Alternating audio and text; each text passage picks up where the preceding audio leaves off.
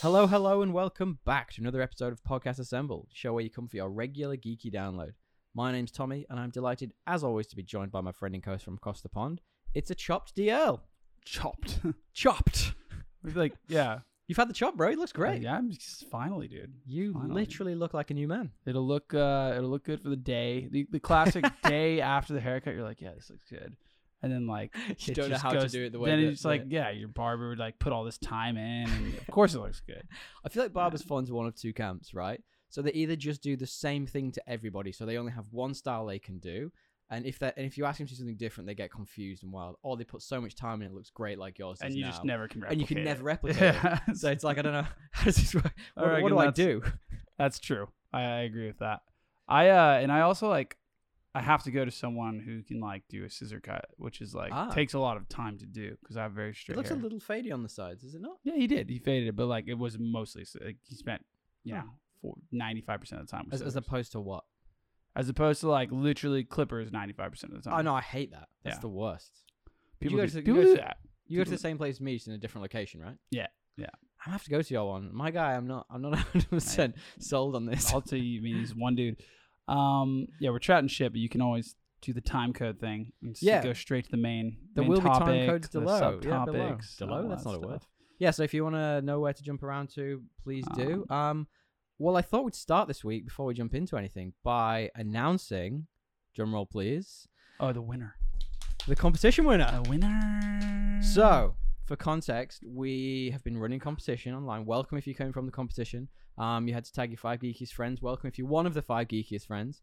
And it closed yesterday, I think, or Tuesday, whatever time we're on time now. that we put on We the did. post. We Yes, put on there the was post. a deadline. What we did was we had our social media guy, Lockie. Shout out to Lockie. We had him put all of the entrants into one of these randomizing majiggers online. So there is no bias, no nothing. We had nothing to do with it. Really? We didn't just pick our favorite? I was down to do We just that. picked your girlfriend. I was down. I was going to say, Gail, you will not be winning this. I told her that many times. It's like, no matter what you do. No, we You won't put, win. we put them all into a randomizer. We pulled We did. we pulled her out. We did it. Yeah. We did it down the line. And the winner is friend of the show, MCU Informer. So thank you very much, dude. There you go. We appreciate it. I don't MC Informer, who are you? He's an that's alias. his handle. He's an alias. That's his all handle. we needed. So good. Thank Excellent. you, mate. Thank you for sharing with your 5 geekiest friends. We will hit you up on Instagram, I think it was. So we'll hit you up and get your prize over to you. There's also a couple of sneaky prizes in there as well. A couple of bonus prizes, which I'll be sending over to you also. And we'll give a couple of t-shirts away because we bought a ton of t-shirts Yeah, for Podcast Assemble to a couple of runners-up. So we have those. We'll let you guys know. they're flossy. Yeah, they are. You like them? I do. It's the one I sent you. It's a on bit tight, but I'm a getting little tight. What, need to hit the gym or what something. size did I give you? The medium? The schmedium. We'll have to. Well, look, thank you all for entering the competition. We really do appreciate it. And we appreciate you sharing it with all your geeky friends too. What have you been up to this week, buddy?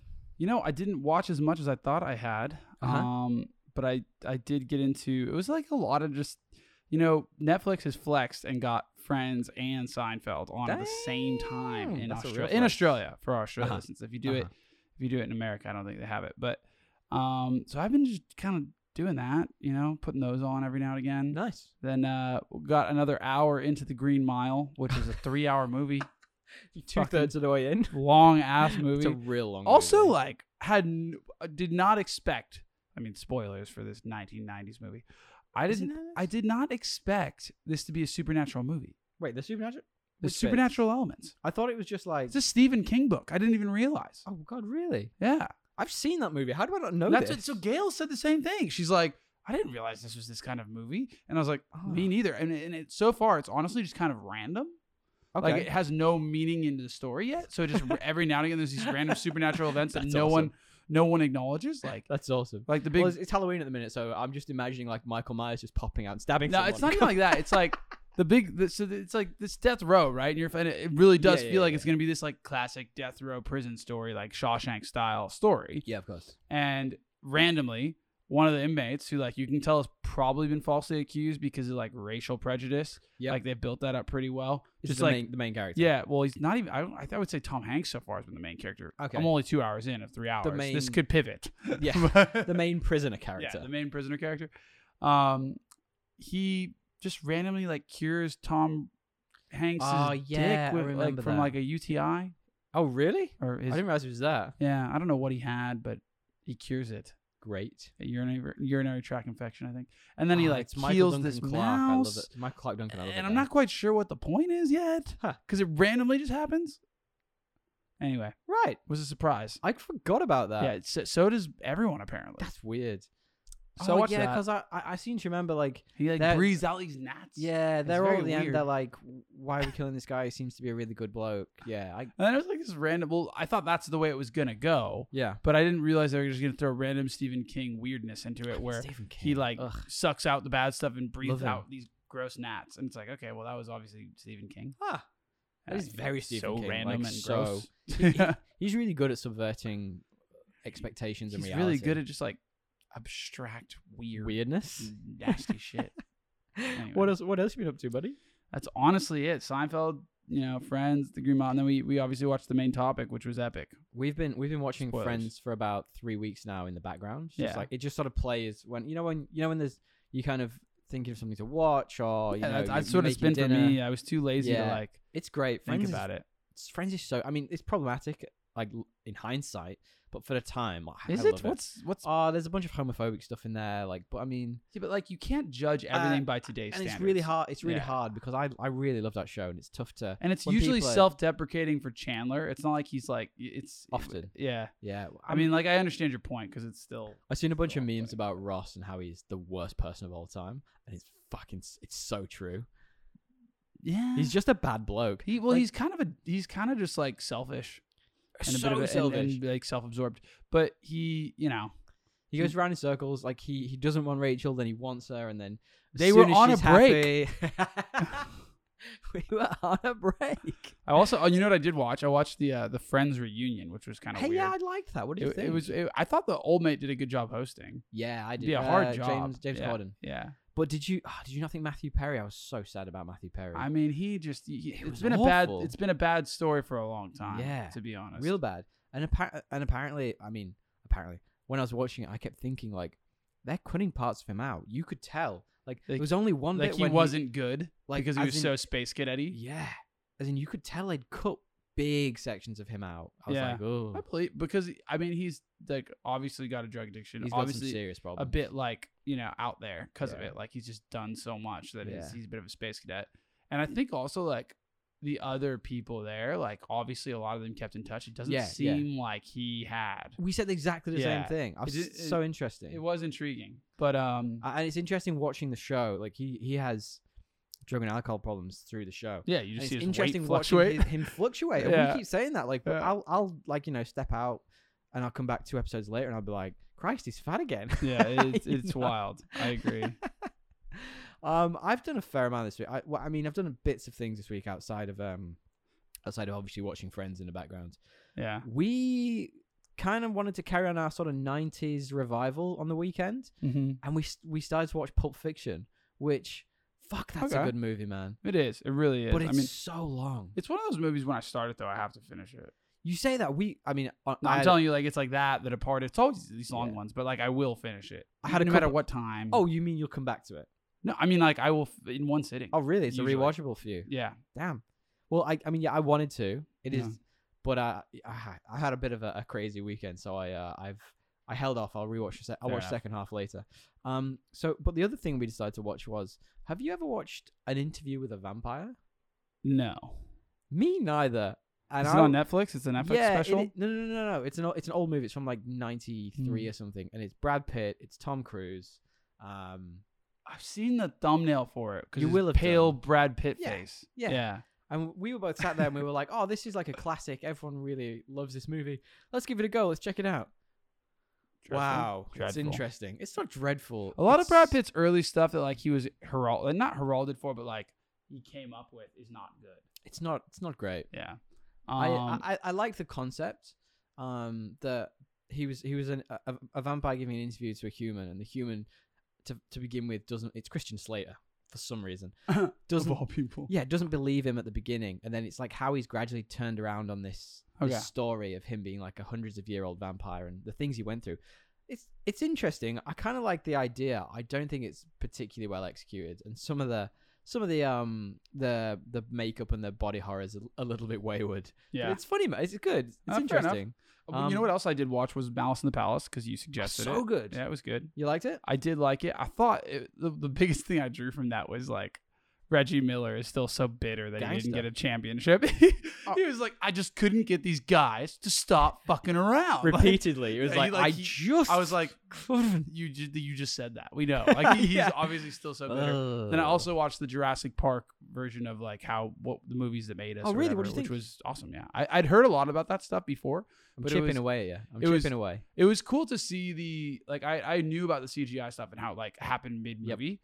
But it was cool to see how they still integrated everyone despite that. Yeah. You know? Spielberg's a good and all the different studios working kind of separately, and then they kind of came together and went, wow, this is phenomenal. So that's a really awesome program. The Toys That Made Us is also very good, if you're interested. Because like there's ones on like stuff like Teenage Mutant Ninja Turtles that you don't think about, but that started as a toy, as like a comic, became a toy, and then became like a TV show. So like it can't, and then like the Power Rangers didn't they start as a toy? Started as a toy. Yeah. It was a show to sell to. I love stuff like that. It's really interesting. Well, anyway, super quickly, a couple of other bits. We've been watching a show from the UK called Line of Duty. Have you ever heard of it? I have heard of it. It's all right. It's interesting. It's very British. It's if you're not into British dramas and stuff. I do like British stuff. Okay, well you might like it. It's good. It's the first couple of seasons are tough because they have this sort of like flow to them where something epic, something interesting happens in the first episode. They have tea. Not epic. Something interesting happens in the first episode, and then 2, 3. It's 6 episodes. Bad joke. Sorry. 2, 3, 4 are really slow. Like nothing happens. It's all police work, and one's undercover, and then 5 and 6 just like explode, and it's this kind of can I be arsed sitting through 4 episodes? It's good slow character build. I love it. I love slow character build. I don't really like the 2 main characters, so it's a bit for me. Like character episodes are oftentimes my favorite ones. Okay, me too. I just don't like the 2 main characters. All the surrounding characters I genuinely really like. Tandy Newton's in it.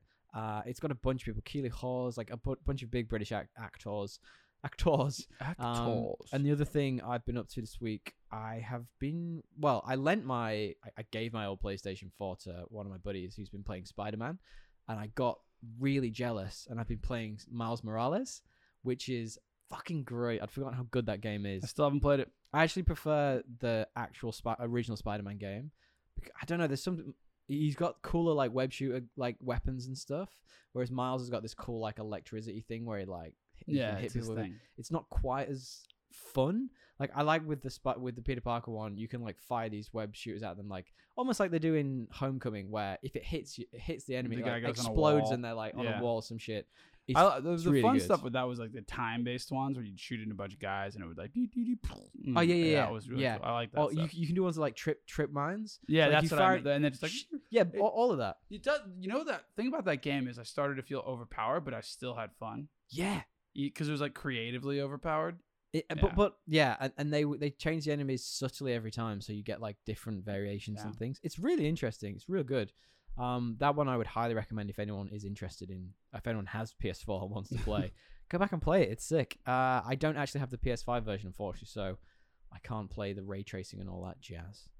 Well, anyway, speaking of Spider-Mans, did you hear this week we got some interesting news about the character of Oscar Isaac in the Spider-Man Into the Spider-Verse movie. I forgot he was going to be in that. He wants to return as Spider-Man 2099, which I think would be awesome. Like he's only in it for like a minute at the end, as like a post-credit scene at the end of the first one. I don't really remember. Yeah, that's it. It's a post-credit scene. Like he's in it for like no time at all. I forgot what the character's name is. It's like Hector something. It's really interesting. It's really cool. I'd love to see him back. I mean, I'm so excited for the second movie. We talked about it last week. Yeah. That movie is going to be fresh. We've got a bit of Marvel news. We can jump around a little bit. We've got a few different bits of news. I'll give you the Marvel news first, and then I'll give you a couple of random bits, and then we'll have our nice segue into our main topic. How does that sound? I'm down. I'm in. You start the news, and I'll give a little tidbit here and then. All right. Did you hear this week that Sony has announced 2 more Spider-Man movies? They're obviously already well into production with Morbius, and Venom is out most places now, I think. Is it? Well, not here. But one is set for release on June 3rd, and one is set for release on October 6th in 2023. Titles? So, no titles. More untitled movies. Who needs titles to these not days? get excited? What's a title anyway? Like, who cares? Yeah. There's a lot of stuff they could be doing. One of them could be that Aaron Taylor Johnson Kraven the Hunter movie that we talked about. It could be that one. There could be so much stuff. Black Cat. She's a huge character, and God, I forgot about her. She's been gonna have a movie for so long. I guess we'll find out. I hope it's just not 2 origin story movies. I'm fucking sick of origin stories. I like a good origin story. Oh, here he is. Now he's good piping up. And you said that Batman Begins was your favorite one of the trilogy, didn't you? No, it's obviously or not not favorite, but you said it was underrated. It's very underrated. I think it's probably the best origin story. That's probably because it actually. The difference between that and the origin stories we get now is that you don't really get an origin. You just get a setup. They just cram like 20 minutes. Yeah, it's a setup. It's not an origin. It's not story. a proper origin. Whereas Batman Begins, he goes through all his ninja training. Yeah, it's a proper origin. You see all. Yeah, exactly. It's I agree. Proper origin. That's why I said I like a good origin story. Not a good origin segment. Okay, an origin segment. Not a good origin act. Yeah, exactly. Like Act 1 origin. It's Act 1 of the movie. What do you think about that? Are you excited to see a bit of Black Cat or whomever it might be? Yeah, there's so many characters it could Tom be. Holland's in it. I'm down. Well, I don't know. There's all these people saying like, "Oh, don't spoil the post-credit scene for Venom." So I'm assuming Tom Holland shows up in it, like, because I haven't seen it. Well, I'm thanks, just guessing. dude. I'm just guessing. No. Well, I haven't told you anything. I don't know anything. Yeah, but we all know it's coming. I mean, it's gonna happen. There's so much money to be made. With they'll make so much cash on it. Well, did you hear this week that apparently an absolute favorite actor, all-time favorite of mine, Bill Murray, and I think you know this one. Yeah, I did. He's been cast in a mystery role for the Ant-Man and the Wasp Quantumania movie. Yeah. I mean, we don't know for sure, but he made it pretty obvious. Did you see how this leaked? No, go on. He's like interviewing some German, like journalists. Like it was all in German, the article, and someone translated it, but it was some German media. Could it be a poor translation, maybe? No, it was pretty clear. It was, and it also sounded like Bill Murray. Okay. He's like, you know what? I'll tell you. Like, I actually recently got off like this Marvel movie, and I probably wasn't supposed to say that, but fuck it. Like, he just goes on and on. He's like, don't usually do this, but I really liked the director, and we vibed, and he was humble, and so I did the movie. That's awesome. Yeah. I didn't know that. Yeah. You have to send me links to that. I'd love to read it because he just doesn't give a shit, that guy, does he? You mean like it's not gonna matter either? Like, they'll still get hired. Everyone loves Bill literally Murray. no issue. Like Disney's not gonna freaking. I wonder what he's gonna play. I mean, probably. Bill Murray's so old now. Like I forget how old he is. How old is he? I mean, he looks old. I don't know if he's actually. I think he's like late 70s, early 80s, but like he looks old. Yeah. He's had a good life. Yeah. He's been happy the whole time, it seems, as well. Yes. Just like every movie, he just seems jolly. Well, we've talked about the story with him and the guy from the old Ghostbusters movies, how he got really sick. Yeah, we talked about that before. That's such a nice. I mean, that's Bill Murray for me. Like that, he's just always redeemable. Yeah, always redeemable. Hearty, wholesome. Exactly. One more quick bit of Marvel news before I shift on anyway. Rotten Tomatoes scores are coming in for the Eternals movie. Now, Rotten Tomatoes is one that I know I put a little bit of stock behind. But it's interesting. Not this early though. No, it's interesting. It's very early in this, and it's the people we always talk about. The ones who are clearly paid for just it. Like licking ass over here. Sorry, I'm going to give you two sides of the coin, right? Okay. So on Rotten Tomatoes, it's got a 73% fresh, which is pretty good. It's pretty grim for this early. It's not amazing. Yeah, and I've seen a lot of like tweets and stuff about it that say it's really complex. Like the word they use in a lot of them is dense.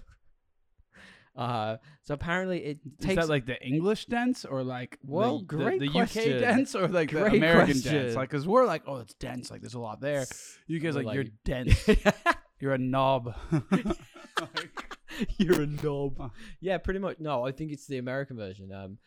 I don't know, man. Like, I feel like all the reviews I've seen have either been completely like, it's almost like they don't want to say anything in case they say something bad, or they're like, look, it's a long fucking movie. but it deals with a lot of big tones and themes. Well, and Chloe stuff. was always going to go. Yeah, after some exactly. Things like that. So maybe it's just like it's not like so like it's not factory made Marvel. So perhaps, like, and I mean that scares some people, but I'm down for that. Like I want that. I fear it's gonna be really like if I saw it. If I was to say how this would be a bad movie, okay, I would say that it would try a bit too hard to like have Marvel moments. Mm-hmm. I would assume just because they know it's a Marvel movie, while also trying to be this indie. It's definitely gonna have all of that. To be this indie film, definitely gonna have. You know all what of I mean? that. Where it's like it's this director who's from that kind of background, and then thirdly would just have like random CGI thrown in, and it all wouldn't really fit together. It'd feel like 3 different tones in different movies. That sounds like the trailers. Like if you look, it does. If you look at the bad guys, yeah, they exactly like with like a really bad villain that like they look we've talked about this. Like terrible. It doesn't look like there's a villain that's very like I don't even want intriguing. To say. So that's the worry. I'm a little concerned, but I do like the main actor. So like if I'll go see I'm more intrigued to see what the Jon Snow character does. Yeah, if I'll go see like Black Widow, which had a bad villain. Yeah, wow. I'll go see Richard Madden and Jon Snow. Yeah, exactly. Yeah, that's whatever. very true. Actually, I think there's no way it can be worse than the Black Widow movie. That's probably a low point for me. The Black Widow movie, not because it's a bad movie. I think the whole history of it, like it should have been out fucking 10 years ago. I'm not even saying it was bad. I just think that like.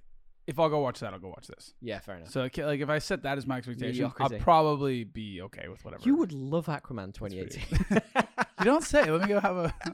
We should talk about have a viewing. So, well, did you hear anything this week? I did. What did you hear? In time for our main talk. Actually, I'll save this one. Let's save that because that's going to be a segue in a minute. Yeah, but I did see the Uncharted trailer, which I think you might have sent friend me. of the show, Matt, actually sent us the Uncharted trailer, and I'd love to know your thoughts on this. Have you played the games? I have played a bit of one. Yep. Number one or just one of them? The first one, I think. Okay.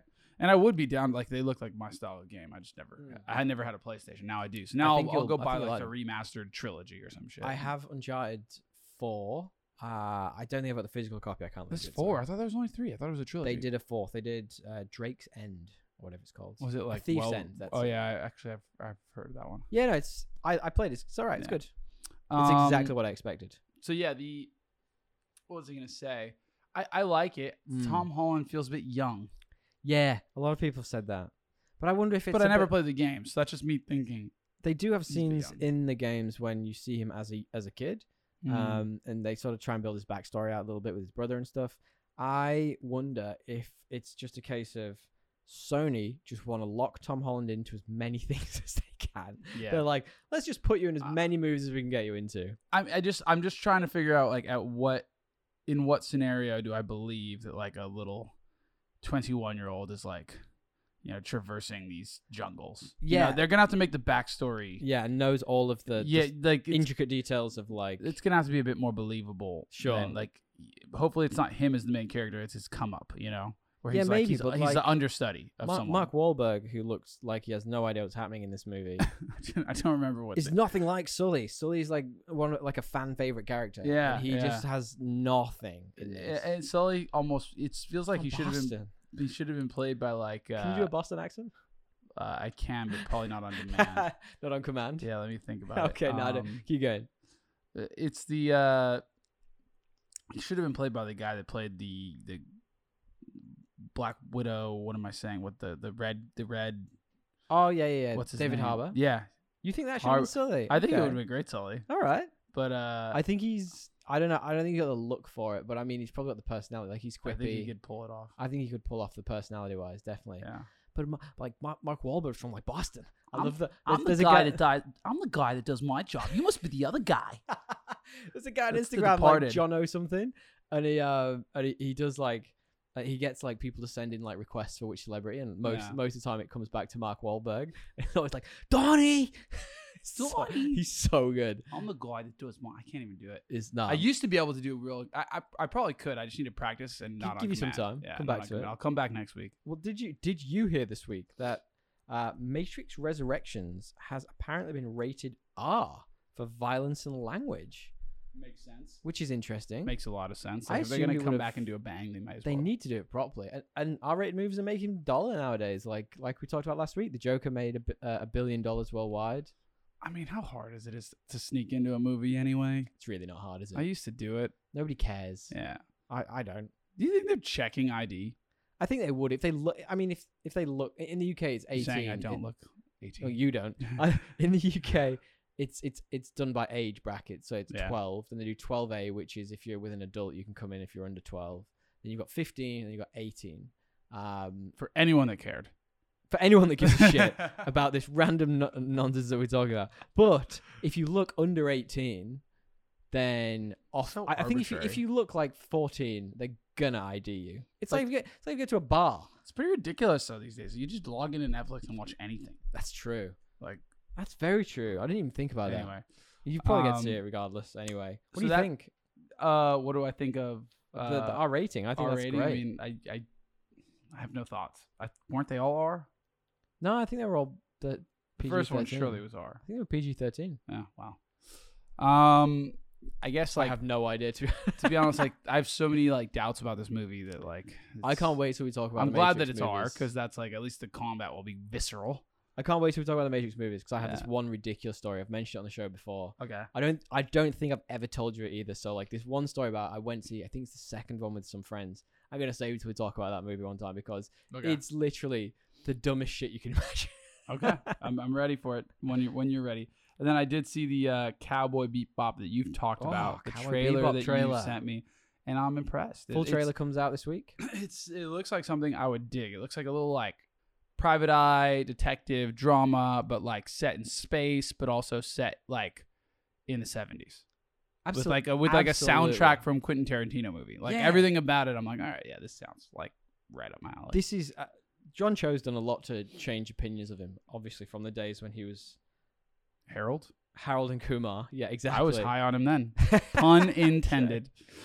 he's done a lot to change those opinions, and he looks sick in this.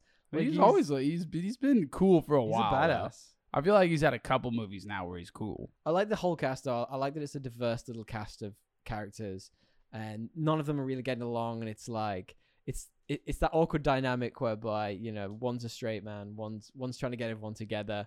One just wants to shoot the chick in the head, and the chick's just doing her own thing. Notice all that. I was just like, it's so good. For me, it was just like the tone and the soundtrack. Oh yeah, and fair. The vibes. It's got a very Tarantino-y feel to it, hasn't it? It does. But like, or I think mixed with like a fucking what's it called?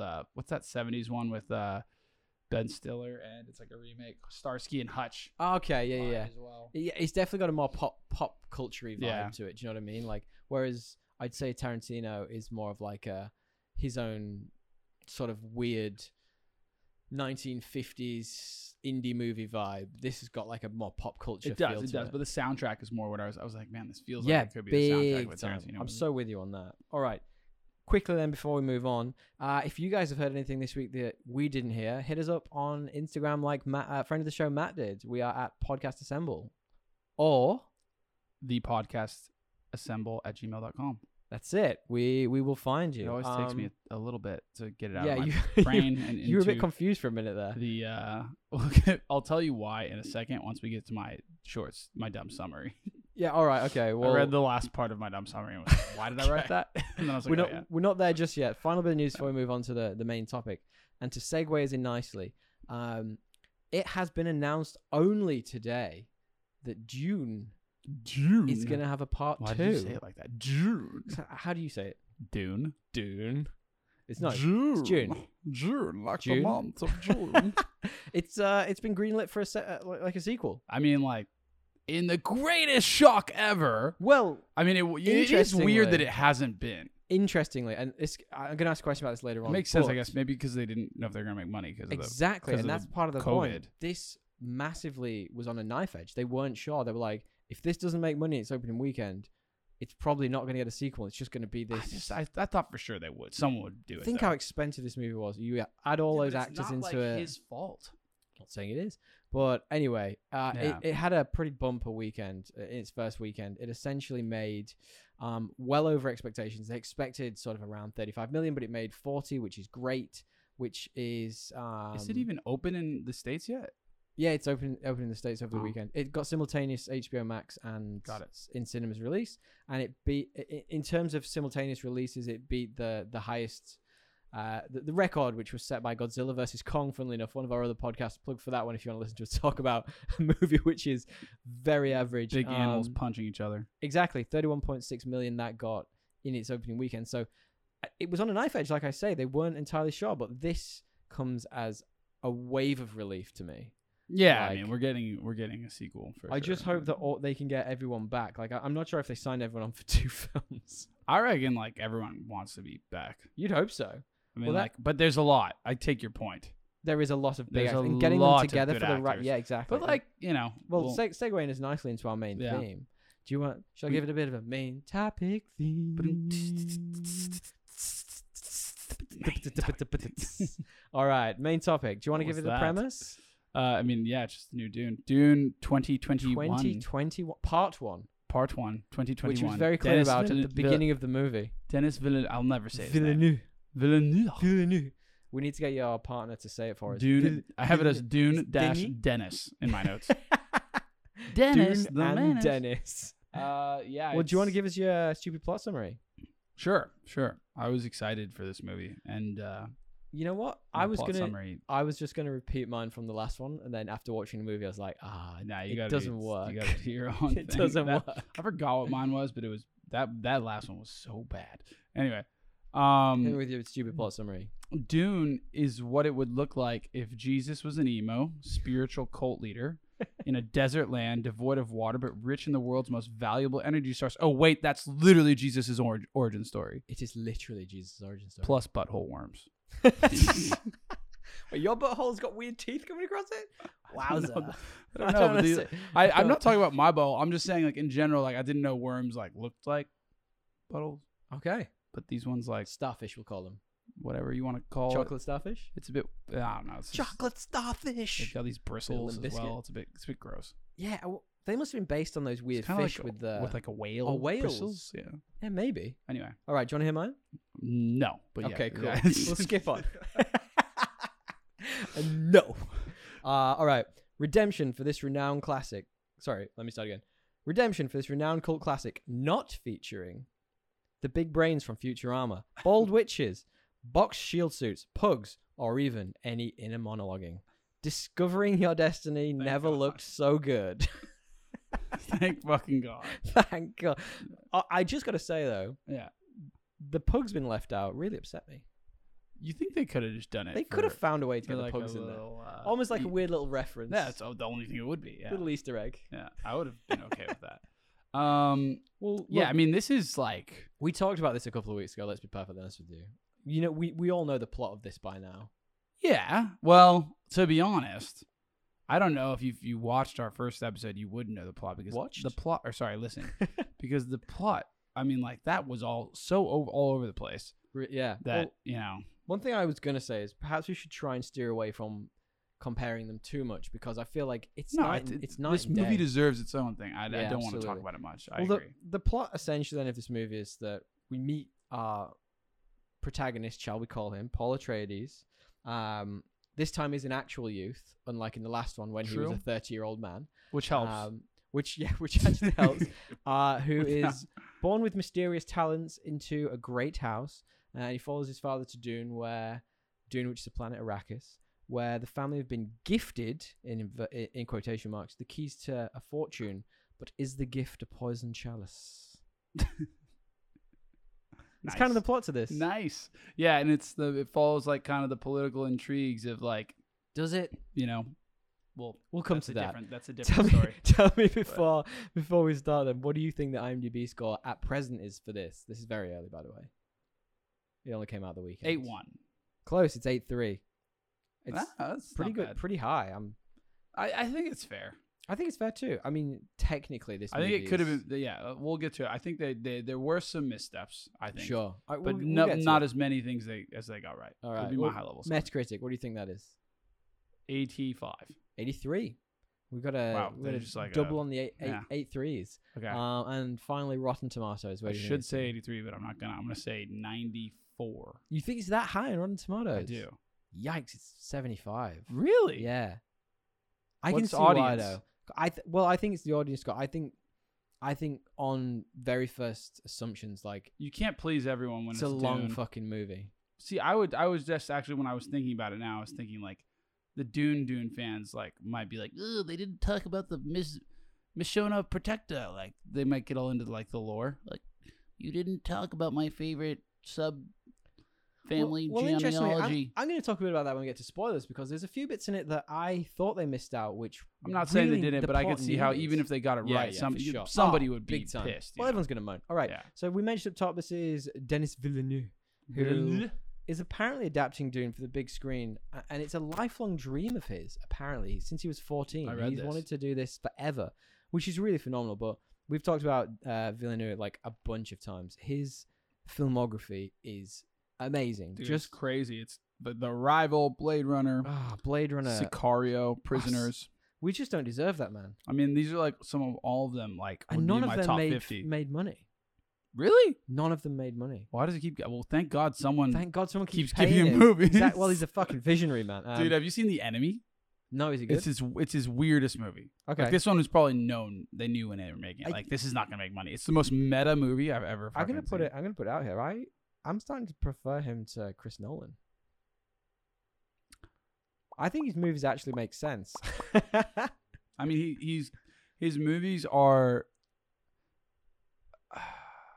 I would say his movies are less ambitious for the most part. Okay. But more entertaining for the most part as well. Okay. So you're saying they pander to broader audience? Yes. You're saying idiots like me would enjoy it? I'm saying idiots. Idiots like me. I think that they're just like... I would say he kind of suffers a lot of the time from the same things that Nolan does. If you look at like... Yeah. Actually... I'm thinking about Sicario and Prisoners. Look, I just think he's a little bit more white bread as a movie maker. I can see that. But there's somewhere that you would say, like, you watch The Enemy and you'd be like, no, he's not. And like The Arrival, and you'd say like, no, he's Arrival's not. Amazing. Like The Arrival's like the perfect meld of like a movie that would attract a lot of people to watch it. I thought, but I guess not. Arrival is amazing. But also it's like super kind of meta and like creative in the way that it. Well, this subverts tropes. He certainly knows how to handle a stacked cast. Like, this is unbelievable. So, Timothée Chalamet as Paul Atreides, Rebecca Ferguson as Jessica, Oscar Isaac. We've got J-Mo, the big J-Mo's back as Duncan Idaho. That rhymes. Stellan Skarsgård as the Baron. We have to call out Josh Brolin's in it. Javier Bardem's in it. Zendaya. Chen Chang, Batista, David Dastmalchian.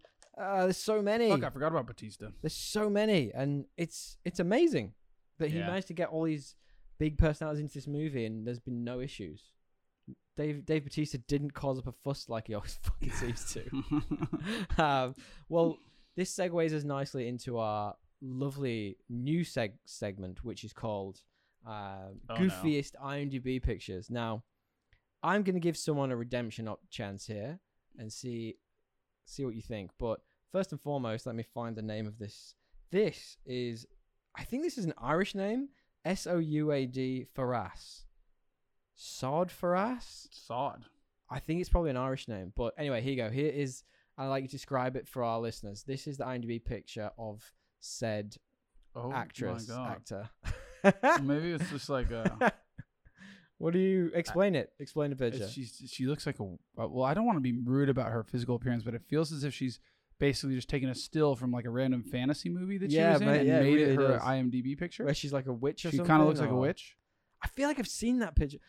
I feel like it's from a different movie. Is she in Game of Thrones? Is that the one from Game of Thrones? Nah, it's not the Meiji or whatever you're thinking. When Daenerys goes back with all of the Horse Lord peoples, she gets captured. I know what you're thinking. Maybe that's her. Maybe. But that's a weird check her credit. That's a weird IMDb picture, right? Yeah, it is odd. Goofy? I wouldn't say goofy, just creepy and odd. Well, potentially redemption for this actor here then. Your second choice for goofiest IMDb picture is my favorite and your favorite, David Dastmalchian, who is part of the reason we started this goddamn segment. I'm of two minds looking at this picture because he's sort of sat hunched up, grabbing his knees, looking quite scared. You know, he looks like the person, like that one that's like, I'm in danger. But alone in a dark room, actually. Yeah. But that's his character in all movies. That's my point. I'm of two minds. Like, maybe this isn't as dumb of an IMDb picture as we think, because he knows he's pigeonholing himself. He's seen himself in the mirror as like, this is the role I'm always gonna play. Yeah, maybe. And so he's marketed it, and it's worked because he's looking at how much money he's made playing this role. But Suicide Squad. But still, it's pretty goofy.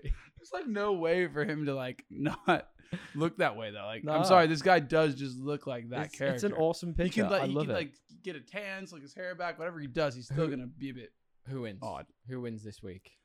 Let me see it again. So you got I'm never gonna say a name right. So Fares. Oh well, the other guy, or David Desmalchian. David wins. Big Dave. He's there now. I'm just not sure if he's gonna beat Jeff or whatever his name is. You what? What's his name? Ray Buchanan? Ray. Yeah, Ray. the man of. So now what we do is we play off this week's winner against the current MVP of the show, who is this guy's never Ray lost. Never lost. He's like 8-0. He's killing it. So we've got David Desmalchian. I think this is close this week. I think really it is close. I'm just debating. It's Ray. What do you think? Give me a winner. I think it's like I'm debating between like this guy who like thought that was a good picture, and this guy who knew that this was a bad picture but did it consciously. It's like get it. It's like they're the antithesis of words. Each other. They're so you're right. contrary that I'm stuck. I'm gonna let you vote this time. I can't do it. I need the veto vote. I'm a huge Ray Buchanan guy. So I think you're right though. I think David's is I think it's curated. I think like it's exactly that. It is there. Creative. So this is more like a philosophical discussion about this award. What do we want this award to be? I want Ray Buchanan. I think that it's meant to be something that's like people that are like, you know, no, trying to be actors that just really didn't get what they were doing. And Ray takes it once again. Ray. Unfortunately, he's killing it, man. Ray, we need a shirt with your face on it, mate. Yeah, we need to do that once. Ray, come. Ray, join the pod as a guest, please. Please. Well, I'm gonna reach out and see if we can let's reach out to his agent, whose IMDb picture. I need a deep breath over here. Right, okay, let's go into non-spoilers. So we do non-spoilers first, and we jump into spoilers for the movie. Yeah. Right, so first and foremost then, let's talk about the discussion points. Talk to me about the story. Did you like it? Yeah, well, I like the story. Do I think that there's things that they underemphasized a bit? Yes. Sure. But I think that there was also, like, I guess, like, how long do you want this movie to be? You know, do you think they got the main point of the story across, and it was still a 2 hour and 10 minutes? 2.5. Was it 2.5? Yep. So like, unless you make this thing 3 hours, like you're cutting something, and I don't think there was anything obvious that I'd want to cut. So I would say the story, I think they got it across, and I think they did it well. In particular, they didn't do the voiceover time. Yeah. Oh my God, tell us. They did a lot of like showing us, not telling, which was I think. My comment for this was it was just exactly what I expected. Now that could be for one of two reasons. One, I've only read half of the book and I got to about the point where this movie ended and I fell off because it's a lot of waffle. But on the flip side of that, I also did say they did a great job of condensing all that waffle into this movie and making it coherent was fucking hard. That would have been a hard enough thing as it is. Yeah, exactly. 100%. And so like I'm pretty impressed that he made it into a coherent 2.5 hour film that also doesn't see the climax. And also had time to build in all that cinematography. Yeah. The cinematography was cool. Wow. We'll touch that in a minute then. So I think one thing they did really well for me, and we were sort of like talking about this as we were watching the movie, was the world building was unreal.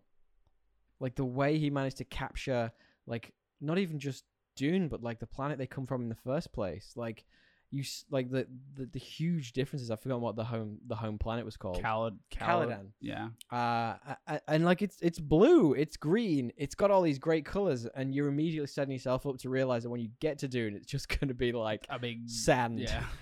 sand, but also when you're on Dune, you mentioned it straight away. You were like, the city itself just looks so industrial, so like gray. It looks like what it was, what it was. They were true to what it had been, right? Which was this industrial thing to literally just pull out this resource without regard for anybody else or anything other than that absolutely. resource. Yeah. I thought that was fantastic. But I also love, and we made a lot of jokes about this while watching it, funnily enough, was all the appropriated cultures in this. Like, they just like grabbed like fucking bagpipes and were like, it was actually cool how they like integrated these agreeing. different things into it. Yeah, it was real interesting. And I quite liked that. I thought, the direction and like the art styles in general were like really pretty like unique for sci-fi, and like gave it its own little little vibe. Yeah, absolutely. There's a really interesting wrinkle that when you meet the Sardaukars, the sort of big bad army, they have this weird, like, you think it's music but it's not. It's this place in Europe they do like throat singing, where it's just like a weird like monotone note that sort of like shifts up and down. And in it, it's just so like. It honestly sounds like a didgeridoo when I was listening to it. Honestly, it did. It was really interesting, and it's really oppressive. It makes you feel like really like almost like constricted while you're listening to it. It's great, and like things like that. The way they build all these, because the story of Dune is it's the future of our race, right? It's like however many thousands of years in the future. It's how they've still got these little through lines running through. I found that really interesting. I did think one thing they did a really good job of, without spoiling, is like interweaving they could have done more on the political side, which we'll talk about, but they did interweave like very well the idea and concept that like in this world, like religion and state are actually, they didn't go the opposite the way we have today, where it's like separated from feudal society and government, and it's actually more integrated and they're more closely interwoven. Like the religious style of it and then the kind of feudal governance are very much hand in hand, kind of like they were in the medieval ages. Yeah, absolutely. And one point to the whole story is, and one they don't really touch upon in the movie, which is it's sad really, because it's a really interesting point. It's a really interesting world building aspect of the sort of Dune novels, is that it's a future where the humans have stopped using any types of like computers or anything that can like replicate thinking in any way. So like there was a big war with AIs or something in the past. I don't know. I read a thing. But like I didn't even remember that. But there are no computers in this. Like there's the scene at the very it's in the trailers where he's got the Gom Jabbar thing and that she's testing him with the pain. Yeah. And it's all in a big library, and it's really stark, the interesting look at it, being like, there is nothing there that could even look mechanical. It's really cool. It's really interesting. In terms of, I was going to mention costume design, because I think some of the costumes, man, the only thing I didn't really like was the visions forward, which are all in the trailer, where they all just look like Power Rangers fighting each other. Everything else is phenomenal in this. They did kind of look like Power Rangers. The still suits they all wear, which is so essentially in this, if you don't remember from our last episode, go back and listen to it. Arrakis Dune is so hot when you're in the deserts at times that you have to wear these skin tight suits that basically they recycle all of your bodily liquids, fluids and etc. and everything else, and you can shit yourself in it apparently as well, which is fun, and it all gets recycled so you don't lose any moisture. Real class. Yeah, I think they looked awesome. They did look good, and in general, I think just the art design, the set design, like the vehicle and like kind of like spaceship stuff, it all looked really cool and was really unique. Well, super quick then, before we move to the next part, what do you think of the worms? I was gonna say I have three things that I was like, what do you think of the worms? What do you think of the voice? The worms I thought were, pretty cool. I loved it. I thought it was great. I thought they were really cool. I thought they also integrated them in really cool ways. Like they made some changes from the books. Like I thought they highlighted the worms in cool ways beyond just what the books did. Like, so there's obviously that iconic scene where the crawler gets taken down with a whole load of spice, right? Which is like really, really significant, because at the time, the House Atreides is weak and they need money, and so this is a big loss for them. They need the spice. because this worm comes and takes this cargo load of spice, and you get to see a worm in a cool way. There's another scene where a certain character dies that isn't in the book, and you get to see the worm attack again. So they did a good job of like changing things from the books, and really building the worms and up, really building them up into this cool thing without showing them fully. Which is again, you don't want to show the villain too early, or the creature too early in a movie. I think that we didn't see a full worm until the very end, almost. Yeah. I've seen your worms too many times. I don't need to see these ones. Let's talk about performances. I thought the whole cast, I think everyone really pulled their weight in this. Like Timothée Chalamet, I mean, he is, but he really nailed the like sulky teenager. Like, is he a teenager? Great. In the book he is. Yeah, I'm just curious. I think he's a bit older in real life. Yeah. There's one thing that I did call out, and we called out pretty heavily when we did the 1984 version, was that women were so underutilized in that film. They were just, they were done dirty, man. They were done real dirty. And in this, there was a real focus on strong independent women who don't need no man. Even gender swapping characters. So, Liette Keynes, who was portrayed by Sharon Duncan Brewster, gender swapped. Great. I know in the book it's called out as a man, but like, there's no reason to be a man. Yeah, there's no reason, and I think Duncan Brewster's incredible in that role. She's great. Yeah, I don't think I've seen her in anything before, but she's really great. So, what do you think of the performances overall? Yeah, I don't want to just agree with you on everything, but I thought that they were really good. I particularly liked Lady Jessica. Okay. I particularly liked. Josh Brolin was just, why did you like Lady Jessica? For what reason? I just thought that she played this I thought she played the conflicted side of her wanting to be a mom, yes, while also trying to do this thing without spoiling the movie, trying to back channel for this secret organization and the conflict there really well. So well, in fact, that I wish they would have expanded on the relationship with Oscar Isaac a bit more. It felt like it was floated over. Yeah, agreed. To be honest, but. Cause and just the way that she you could see her switch from mom to teacher, they were two distinct personas for her. It's like Christian Bale in last week's movie. The subtle differences is what I mean. Yeah. Plug for The Prestige last week. Well, I really liked J-Mo in this. I thought he was amazing. He was I love that they just sort of, if he ever rocked up on set, people just just let Jason Momoa be Jason Momoa. Yeah, he didn't really try too hard. He's not really. Yeah. He shaves his beard and that's about it for this. He just plays himself. Yeah, and then I thought Javier Bardem was really good too. Ah, man, yeah, he was so good. I forget how good he is every time. Yeah. I see him and I'm like, wow. We nearly watched No Country for Old Men the other day, and I was like, God, that movie's creepy. It's just so deep. I was like, I'm not sure I can deal with this right now. I love that movie. Yeah, it's great so movie. Good. What do you think of the pacing of this? Because it is long, 2.5 hours. Honestly, I didn't mind the length. Okay. I said that, that's why when you said 2.5, I thought it was gonna be 2 hours and 10. Like I say, I had some intense stuff happen this weekend, and I was real tired when we were watching this. Yeah. And towards the end, I was fading. Yeah, you were. Really I honestly wasn't. I was pretty into it. You were psyched. But also, I really like Dune. I think you're not as sold on it. Mate, I was so sold on this. You were sold on the movie. I just mean that. I also, the truth is you did just read half the book. So all of it's way fresher for you.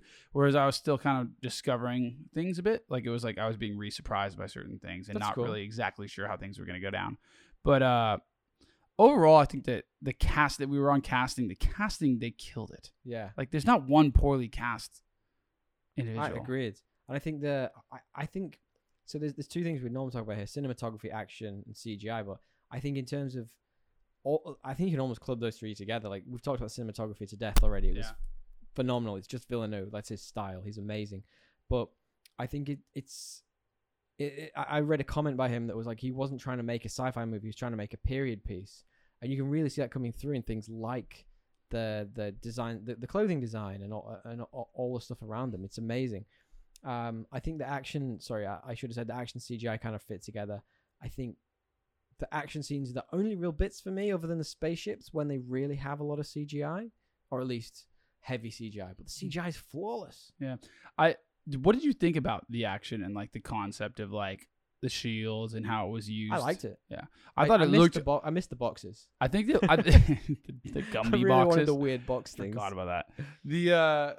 It's an interesting plug to our concept, older right? episode on Dune where we criticized the combat in the original. Please go back and listen to that one. Would if you saw it. I think it's really interesting. Like the whole point that, and this is one thing I was going to mention later on, that the suits they have, the shield suits, they basically render like projectile weapons useless, right? That's the whole point. So that's why they have to do this sort of close fighting form, which is almost like fencing-ish. And they don't really build on that. And I'm like, this is so fucking interesting. Tell me about this. I think they don't build on it because like the actual concept of that is ridiculous.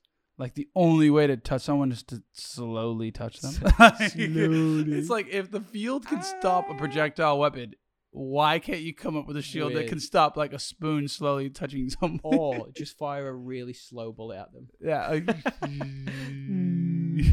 But then I think that's actually really hard to do. Like there is another wrinkle of this, that if the shield touches one of the lasers or whatever they call them, apparently it just causes a fucking huge explosion. So that's why they don't use them at the same time. What lasers? Well, they use one of the lasers in one of the final scenes of this. They have lasers in this universe. I think they're kind of like lasers or something. It's like they're protecting each other, kind of. From it just causes a huge explosion. They all explode. Yeah. Right. Let's do tones and themes. I'm itching to talk some spoilers. Real quick. Sorry. What did you think of the voice and the way they handled it? Oh, sorry. Yeah, the voice. And to be clear, the voice is a part of this, and this isn't really a spoiler, but no, it's not at all. We know that like there's this religious kind of society that also has powers. We're not.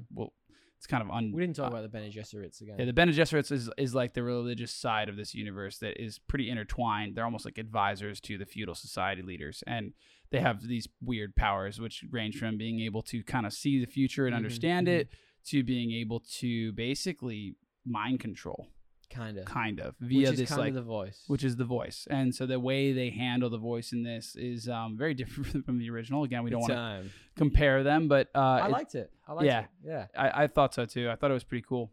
I thought it was it was interesting because when it's used, you sort of get this sort of deep dark feel to it. You're like anxious. Yeah, but when it does it, I could hear like when he meets what was the lady, the grandmother or whatever she's called. Yeah, the grandmother or something. Whatever she was called. The head of the Bene Gesserit. The head of the Bene. You could hear her voice in it, but also you could hear almost like generations of Bene Gesserits. Yeah, as well. It was cool how they did and it. It was like almost evil. Like you're like, this kind of isn't good. Well, it's not though. Like you shouldn't be fucking mind controlling people. Exactly. It's not a good thing. That's my point. Like it should sound a bit like. I liked it, and I liked that he wasn't. He had to go through that hero arc to use it towards the end. And you could tell when he tried to use it and failed. Like it wasn't quite what it was close. It was, but it wasn't quite what hers was. I liked how they did those scenes as well. Like I watched an interview with Villeneuve before where he was talking about the scene in the library with the grandmother, whatever she's called, and Timothée Chalamet, and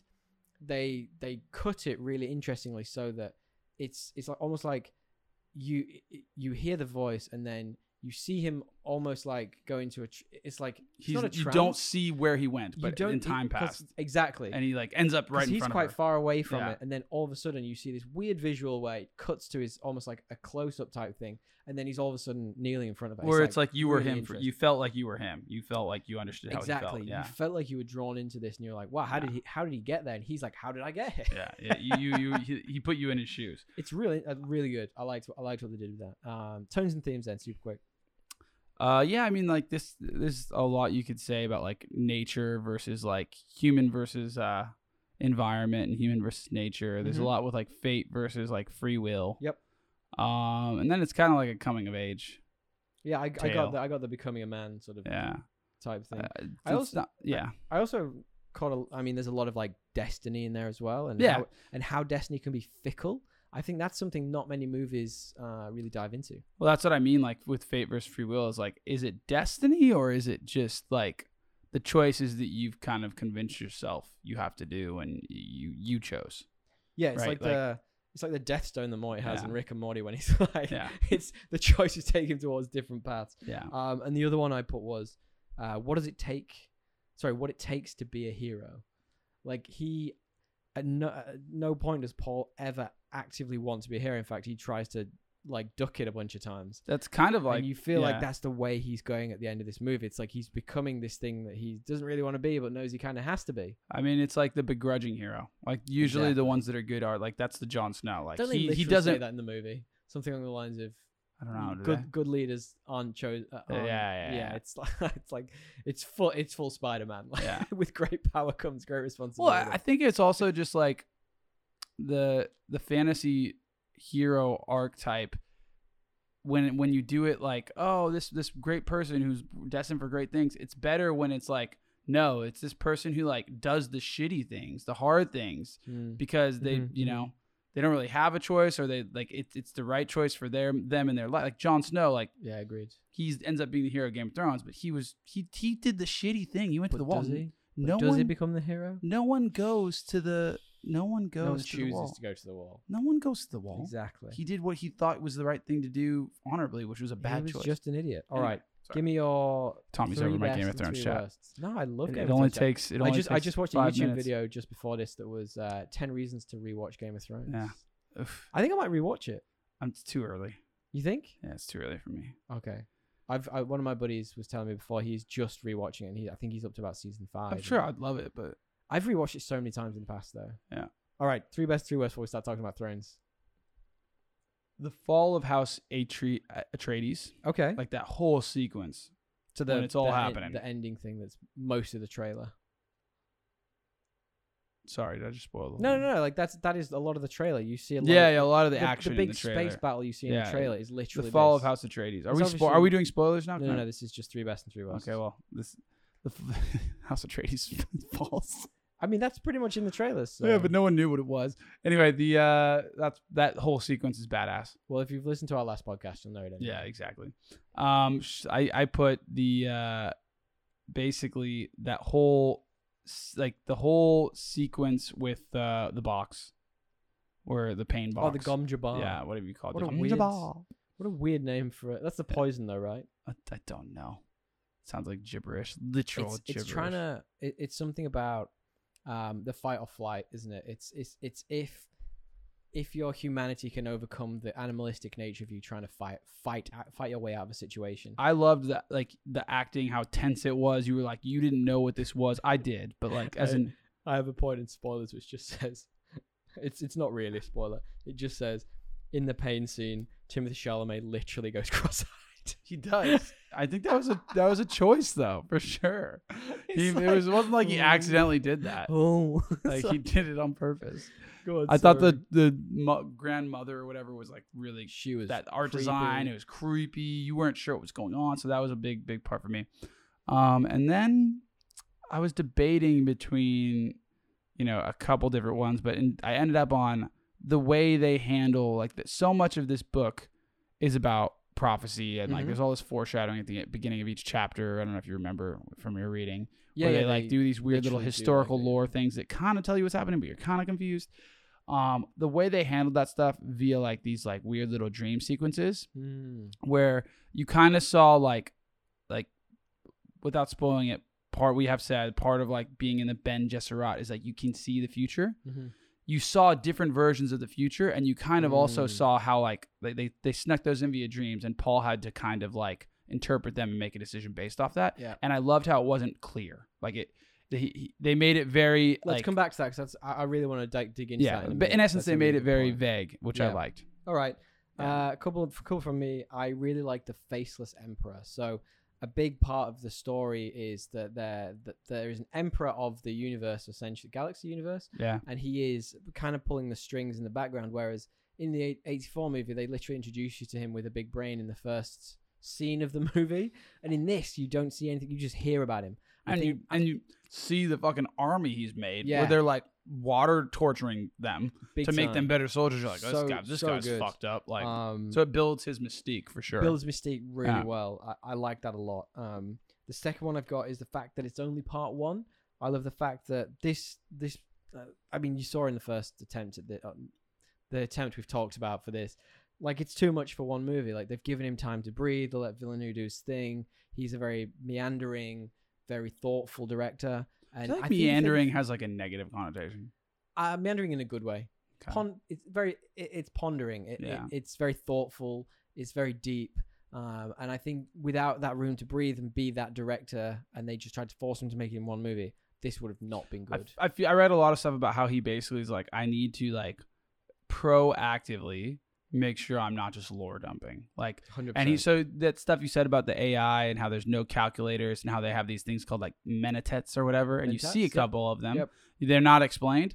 Apparently, he's saving a lot of that exposition for the next one, so that he didn't like just make it super hard for like non-normal viewers. All right, my final one then was just the world. I think they're gonna. Now we know there's a second one coming. They're probably gonna spin off a lot of things from this.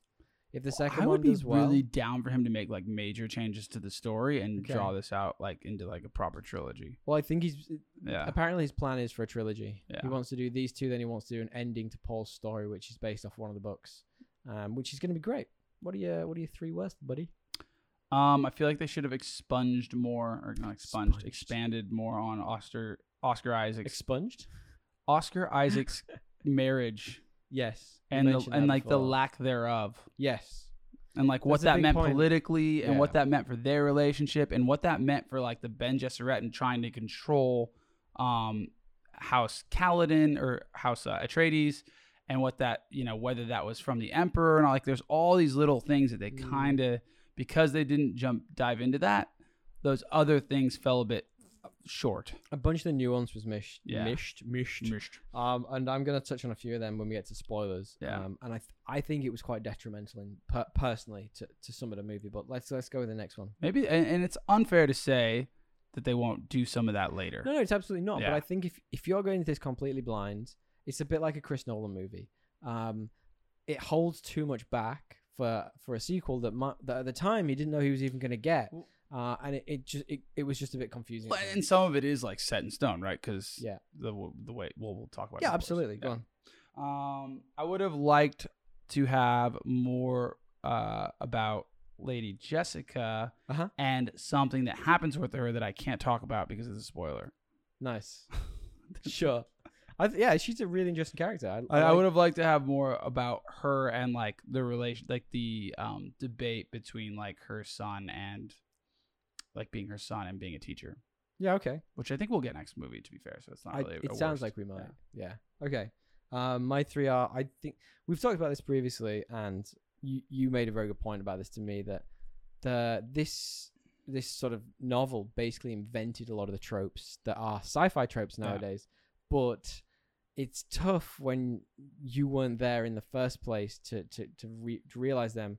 Where now it kind of looks just like a lot of movie tropes, sci-fi tropes, It did come across at times a little tropey, and I know that's probably almost there, so nerds will be like, oh, but this was the original book, and you're supposed to say that. It's like, I get it, but it's still a trope. Like, but they cut a lot of that though. Okay, like they cut the stuff about like the main villain, the Harkonnen guy, the Baron, being like a pedophile that's true actually, guy like that or whatever the heck, We'll talk about him in a sec. My point is though, they cut that because it was like super tropey, like they just unnecessary. It added nothing. All right, well I've also got like, I mean this, I'm stretching a bit here, but like it was pretty exposition heavy at times, but it kind of needed it, so I'm on the fence about that one. And my last one was just that Sting wasn't in this movie. Where was Sting? I wanted a cameo. My last one, because I only did 2, but I'll give you my third, is that like I wanted more Josh Brolin because I just love what he says. They're brutal. It's like, get everything we have in the air. They're brutal. What is it? Everything the way he does it is just like so exaggerated, but so good. Yeah. He's great, man. He's good. But then I can't not hear Thanos when he talks. Yeah, but when he's saying something like they're brutal, it makes sense. It sounds like that's true. All right. Jumping to spoilers, it's better than Aquaman. Yeah, I mean, definitely better than Aquaman. Yeah, this is a real good fucking movie. I quite liked it. We talked about it a bunch. How I liked it. The cool parts that I mean, just like everything about the action sequences was cool. Everything about the actors, like they were well casted and executed their roles well. Like anything that was a negative was largely because not like of anything other than the fact that like things were cut, I think. Okay. Not because of what they chose to do. Okay. Does that make sense? Like this movie could have been better if there's a couple things they didn't cut, added in. But then it's a 2.5 hour movie. So I guess like you pick your poison. I'm trying to think like what I would have cut to add the things in that I think you would say you would want. Well, shall we call spoilers and I'll bring a few up now? Do it. Okay, spoiler time. Okay, so I've got 4 points here. So my core problem with the movie, really, I very much like this movie. I've got very little against it. I think it's very well done, etc. But it doesn't set up a lot of the plot beats. So perfect example is, you wanted to mention it before, Dr. Yui, right? In his character betrays the house Atreides to the Baron and essentially gives Duke Leto, Oscar Isaac, to the Duke to do whatever he wants with. The Baron on a platter. Yeah, exactly. Yeah. But there is no setup for that. You don't. It's not. His betrayal means nothing. He's had 2 scenes, one where he measures Paul's pulse, and another where he says something. That's what I'm saying. Yeah. So there's no weight to it. Yeah, I agree. And in the book and even in the first movie, it's built up like there's a spy, there's someone on the inside. Whereas in this, they kind of like vaguely hint at it. At best. I didn't notice that. They may have done, but they didn't even hint at the spy. They just hinted that there's traps. Okay. I mean, that didn't do anything for me. No, I agree. In the book, it's like there's way more stuff around like we need to keep our friends close. Exactly. That's another one I was going to bring up as well. I just think there was a lot of character building that was missed out of this, especially around people like Yui. You mentioned before around like the Oscar Isaac's character, not only with Lady Jessica but also with Paul. He didn't. There wasn't enough of him. I didn't feel like you got enough of the love he has for them both, because in the book he's very stoic. Even in the first movie he doesn't really say a lot to them, whereas in this he's just kind of like a nice dude who's like, you're gonna be a good guy someday. Whereas like I think they missed some of the character building that was why he was so fiercely protective. They missed some of the family building. That's kind of what I'm getting at. These were like just people in Paul's life except for his mom, but like, well, yeah, it's also noted, I mean, like in the first one in the book, like they know they're walking into a trap on Dune. Like it's one of the first things they talk about. Like they know they're going to this place where they're going to be attacked and destroyed by the Harkonnens, but they don't even say it in this. It's like that gives them a fierce wrinkle. They're like this fucking badass family who are like, we know this is fucked up, but if we can get this right, we'll do that. They don't talk about like the fact that like failure is like death for all of them as much as they should, I think. And they should. The gravity wasn't as clear. Yeah, I'll give you that. And the last one is, I think I didn't think the Baron was built up enough. Really? I like that he was this silent fucking dude. But we already have that. We already have the Emperor in the background. I just think there was... I don't think it needed the tropes we talked about. It didn't need all the weird shit. Yeah. But it was just kind of... he was ominous and scary, but I didn't know why or for what reason. I was like, what Greed. But what have they got against each other? They didn't tell us anything about the Harkonnen. No, I agree. There was not, again, like one of my worst was like they didn't touch on the political intrigue enough. Big time. And that includes like Big time. I'm not asking for Trade Federation arguments. We do not want Star Wars Attack of the Clones. That's not what we want. But like it was intriguing how they talked about how like House Atreides, like they're two of the powerful houses, that he's like manufacturing a war. Yeah, big time. Against each other to weaken them because he is threatened by both of them. I wonder if some of that's going to come in the second movie. I'm sure it will. I think there's a really interesting like playoff between like the Emperor who's trying to play this game to get the Harkonnens and House Atreides to kill each other, essentially destroy each other, or weaken each other massively at least. And the what were the Bene Gesserits? The Bene Gesserits, who are essentially trying to manipulate these great houses into having like this savior Messiah figure, which I didn't realize, but I was reading about it. Apparently, it's supposed to come down to that they wanted the Harkonnens to have a son, and they wanted and they wanted House Atreides to have a daughter, wed them, and then that would become the. But yeah. Like, and I know that would mean a lot of exposition and a lot of stuff, but I didn't really get it at the time while I was watching they needed to include a bit more lore, I think. Sure. But it was like he erred on the side of like including less. Would you have liked them to hand you a little book with all the lore in when you started the movie? No, I would have liked. I would have just liked more I guess like it's hard. Like I think that like this is a movie that almost like it shouldn't be a movie. It should almost be a show, like a mini series. You know what I mean? Like because like I don't think you could have done. You could have added a few scenes, maybe cut out a battle scene. I didn't mind. I thought the battle scenes were great. I thought they were awesome, but my point is like either you make it longer or you cut something. And I'm trying to figure out. I still can't figure out what I'd cut. I think they could have given us 10 more minutes. Like it's already an hour 30. Make it an hour 40. Yeah. And in that time, you give us a few bits of really key exposition around the war, why the Harkonnens and the Atreides hate each other, and like the feudal system. The feudal system, definitely, and the way the Bene Gesserit is woven into it. That's the fourth one. You give me that feels like 25 minutes. It's not really 15. not. It feels like 25. It could have been a couple of sentences said between. Like there was a scene when Jessica and the old mother, we're never going to remember what she's called, when they met. There could have been just 3 sentences in that where they just explain the Bene Gesserit. I thought they did a lot in that scene for exposition. I think it's more like Dr. Yui. And like you have to interwove like he need more. That guy with Jessica and some other scene where you talk about the inner workings of the world and in an argument with each other that would kind of do 2 birds with 1 stone or something like that. You know what I mean? Yeah, okay. But you can see where I'm coming from. Why a novice to this just would be so baffled. Yeah. Like if I hadn't have done the stuff I'd done, read half the book and watched the 1984 movie, I wouldn't have had a clue. I'd have been like, what the fuck is happening? They kept it real high level. They were like, they really did. The Bene Gesserit gives powers. Paul wasn't supposed to be trained. Why? We don't know. Okay. Yeah. Because he's a boy. They do hint at it, like, oh, he's a boy, and we were chasing this bloodline for 2 generations, and you fucked it. Yeah. But like, that doesn't make any sense to anyone that doesn't. One thing you pointed out to me, which I didn't really understand in the movie, I did not understand. I'm making myself sound like a complete fool. I didn't get the subtleties of in the movie was that. The visions that Paul was having, they were effectively, and stop me if I'm wrong, they seem to be showing a few different pathways or 1 or 2 pathways he could go down, and he's almost got to navigate between them for the one that's going to get him to where he needs to be.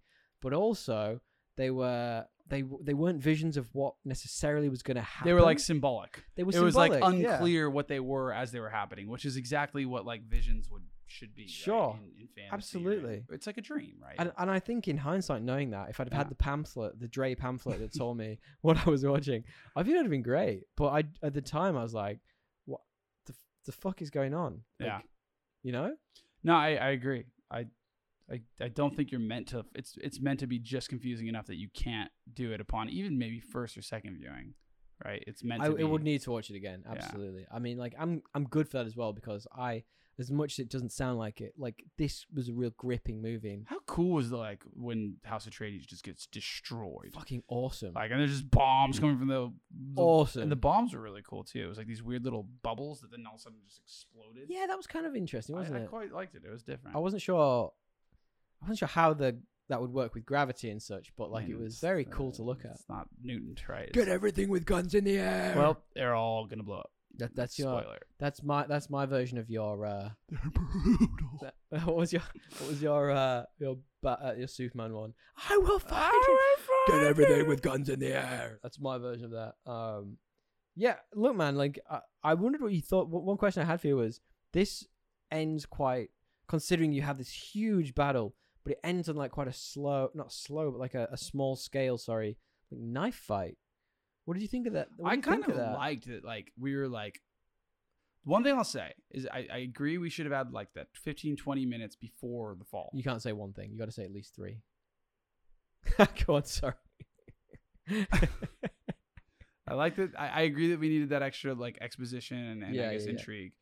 But I did like that I was like not even halfway into the movie or maybe about halfway, and it just felt like everything was happening, and like there was this big battle. They were like all was lost very early in the movie. It felt like, and you were like, okay, well, how are they going to end this? And I did like that it ended on this almost like subtle, hey, this is like this battle that you weren't sure you knew how it was going to end, but like it almost introduced new characters.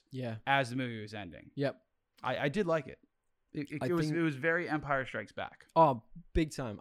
I think what it did was it gave the biggest bit of character development we'd had for Timothée Chalamet in the whole film, right at the very end. So you can he's on the precipice of doing great things and becoming this sort of messiah-ish character, He's coming out of his wilderness almost, and then it ends, and I'm like, fuck, that's cool. Yeah. Like, and he had to go to get there. He had to kill someone, which he'd obviously never done before. That's true. It was, and I found that really interesting.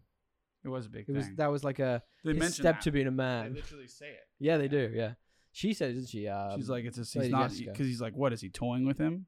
And she's like, no, he's literally just never killed a man. Which I mean, that's a pretty brutal way to become a man. Nowadays, you just have a drinking with your old man, but like, look, I mean, for me, like, other than bringing out those sort of weird points that didn't really make sense to me and sort of nutting them out with you, like, I don't think there's a lot to spoil in this movie. Like, most of it's in the fucking trailer anyway. There's still things you could spoil, as I did in my 3 worst. Give me some more.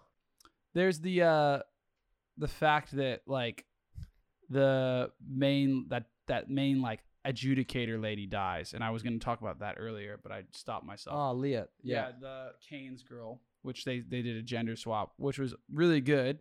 Yeah. They changed the way she died from being like just really uneventful off-page event to being like this cool thing that like she kind of saved them. She saves them. It highlights the power of the worms and being like one with like your native. Like she was almost like welcoming it at the end. Like, at least I get to die this way when the worm consumes her, which I mean is not what anyone else normal would think. It's like going in the Sarlacc pit in Star Wars. Yeah, like she seemed to be okay with it. Yeah, she was. And then peace be with you. What else? The fact that like she wasn't supposed to. Basically, the Emperor plans to kill House Atreides. Like essentially, it's basically they're getting popular. Yeah, they're getting too strong, and like he's basically using these two houses to fight with each other, and he chooses to basically betray House Atreides and basically, what's the word? Corruptly. Yeah, I guess it's against the law for this world to do what he does, but he basically sends in these super soldiers to go kill him. It's the classic high school story. Like, one kid is jealous of the other kid who's popular. He sends in a bunch of his elite soldiers and murders them all. And murders them in radio silence. Classic high school musical, yeah, right? Basically, it's a coup. It's basically a coup. It essentially is. But it's interesting that they think they're getting the keys to this, like, huge wealth, which is available on Dune, right? And House Arrakis are like, oh, we can... Is it House Atreides? House Atreides are like, we've got this. This is our chance. We can become the like one of the more powerful like families, but it's such a big ploy to just have this petty emperor kill them. I think that like they see it as what it is. Like they see it as what they're meant to see it as. They didn't build on that in this story. They didn't do it well enough, but they see it as what they're meant to see it as, which is an opportunity. Yes. For these two great houses to weaken each other, and they're like, yeah, the emperor wants that because he's threatened by both of us. But really, what they should have seen it as is, hey, he's actually threatened by you guys. He doesn't think these Harkonnen guys are actually smart enough to handle anything.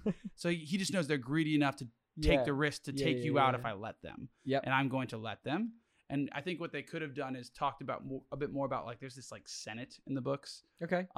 That's like all the. So we're gonna go full Star Wars Attack of the Clones. Cool. It's like the House of the Representatives. It's like all the minor houses. Yeah. But they have like a strong vote together. Yeah. And what they don't talk about in the books is, what they don't talk about in the movie is, in the books, these guys really like House Atreides. Yeah. And so they're together really with them and a couple other big houses, they actually threaten the Emperor. Okay. So. All right. Sorry, little lore dump. Great. I think, I mean, we didn't get that in the movie. What I'm saying is, to a layman like that, I didn't get it. No, you needed a scene of that. You needed a scene something before Oscar Isaac dies, who we also did. That's a spoiler we didn't talk about. Oscar Isaac dies. I mean, really, he dies so early on in this. That's my point. We're talking about the whole novel. Yeah, they could have put more stuff in. I found it really interesting that he's just murked. He was a bit underutilized because of that. He was a little bit, yeah. I really like that character as well, the stoic father figure. So basically, he's captured. We mentioned he is Dr. Yueh. Dr. Yueh is a traitor, and because the main bad guy has his wife, and he's torturing her. Says he has his wife. He was always going to murder him anyway. Which was why it felt even more useless. So stupid. Yeah. And anyway, so he hands over Duke Leto to the Harkonnen Baron. Fuck, I forgot his name. But he gives him like a poison tooth so he can breathe this poison out at the Baron. Mexico, the Baron manages to get his shield on beforehand. He looked like Batman up in the. And he's like, we haven't talked anything about He those floats weird, up into those the weird corner. anti-gravity devices. Yeah. Oh, they're so weird. Yeah. Let's not get into that now. That's too strange. But I did love the design of the Harkonnens. That there were all these weird bald, completely hairless beings. Like, what's going on there? So weird.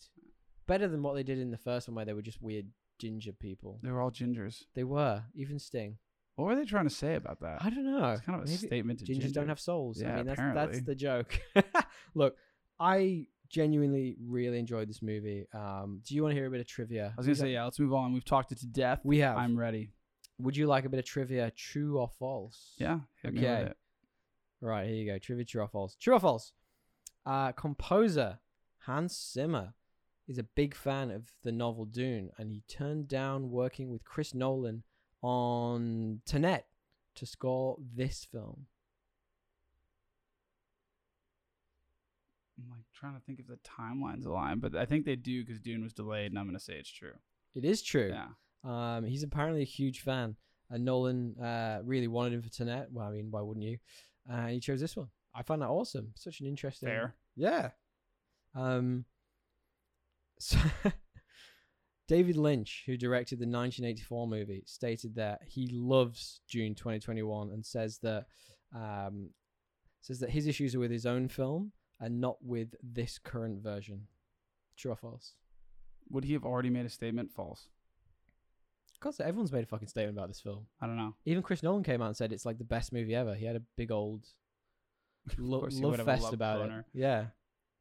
I'm saying false. Okay, it is. David Lynch, he stated that he has zero interest in Dune 2021 and cited that his issues with the new movie have nothing to do with Villeneuve, but his own painful experience on the 1984 movie, which, you know, we've talked about. Plug for our old episode again. I don't doubt.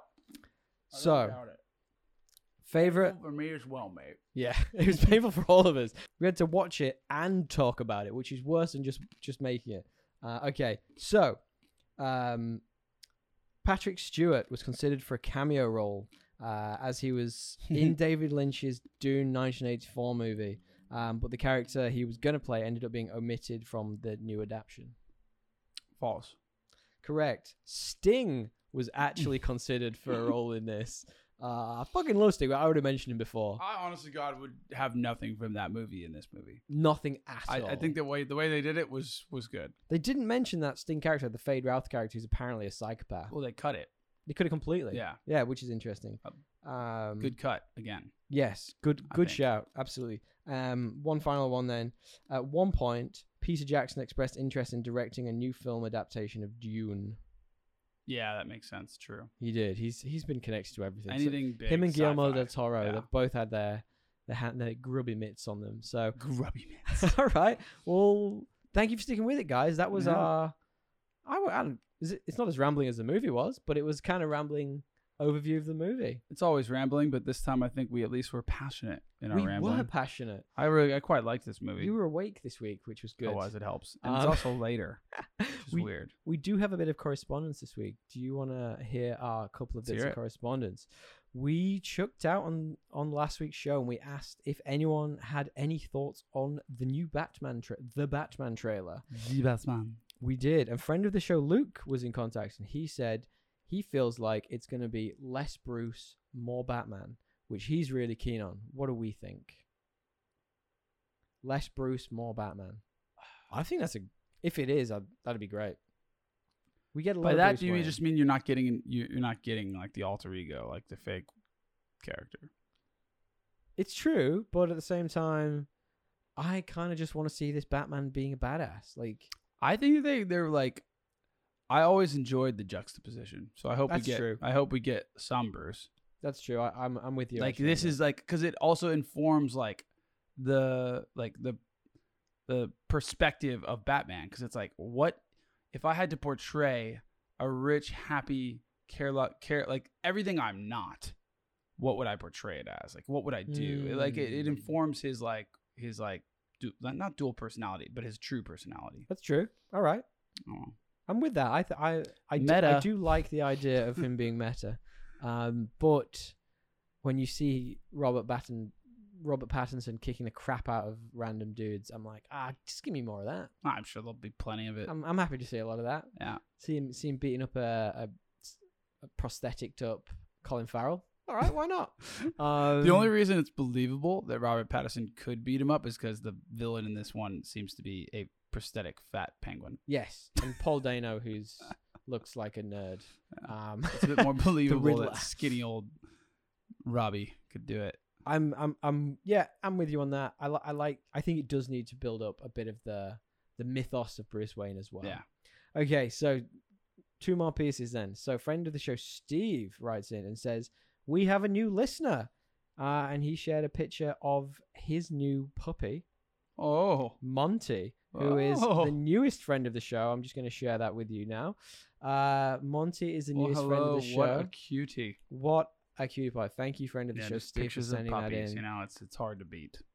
I mean, it absolutely is. He did also comment on our What If episode, but I think I'll just stick with with talking about Monty for the moment. Yeah, puppy. I'm down for him to be our new listener. He could be the puppy of the pod. Pod puppy. Love it. That's what we need. Final bit of correspondence then. Thank you all. We really do appreciate it. Friend of the show, Kim, new listener. We appreciate it. She just said on our discussion last week about which was hotter, Tom Hardy or Chris Pine. She sides with you. She says that Tom Hardy is the better of the two. Still, no. She also asks, have we had a conversation about the art of trailers? And just discussing essentially, are there any... Sorry, let me... How to make a good one? How must... This is absolute nonsense. Reading. It's just not good English. Words. Essentially saying... Are there any trailers which essentially lied to us to make us watch a movie which was not good? I mean, so many. Have we talked about it? So the art of like making a trailer for a bad movie. Yeah. I mean, that's pretty much what I'm going to take from this. I bet you that would be a good show we could do one on. We could do that. Because there's so many movies that are bad that probably had a good trailer. So many. We'll put that on the list. We have an ever expanding list. Maybe we'll come back to that soon. Thank you. I like that. Good idea. Thank you, friend of the show, Kim. Well, if they want to find us, where can they find us? They can find us at Podcast Assemble on Instagram. They can. Or thepodcastassemble@gmail.com. That's where you can find us. Hit us up. If anyone emails anymore. Does people email? Not many. It's a Slack, right? Slack these days. Just need a Slack handle. Just text me. If you can find my number, it must be fate. All right, guys. Thanks for sticking with it. Really appreciate it. Tally ho!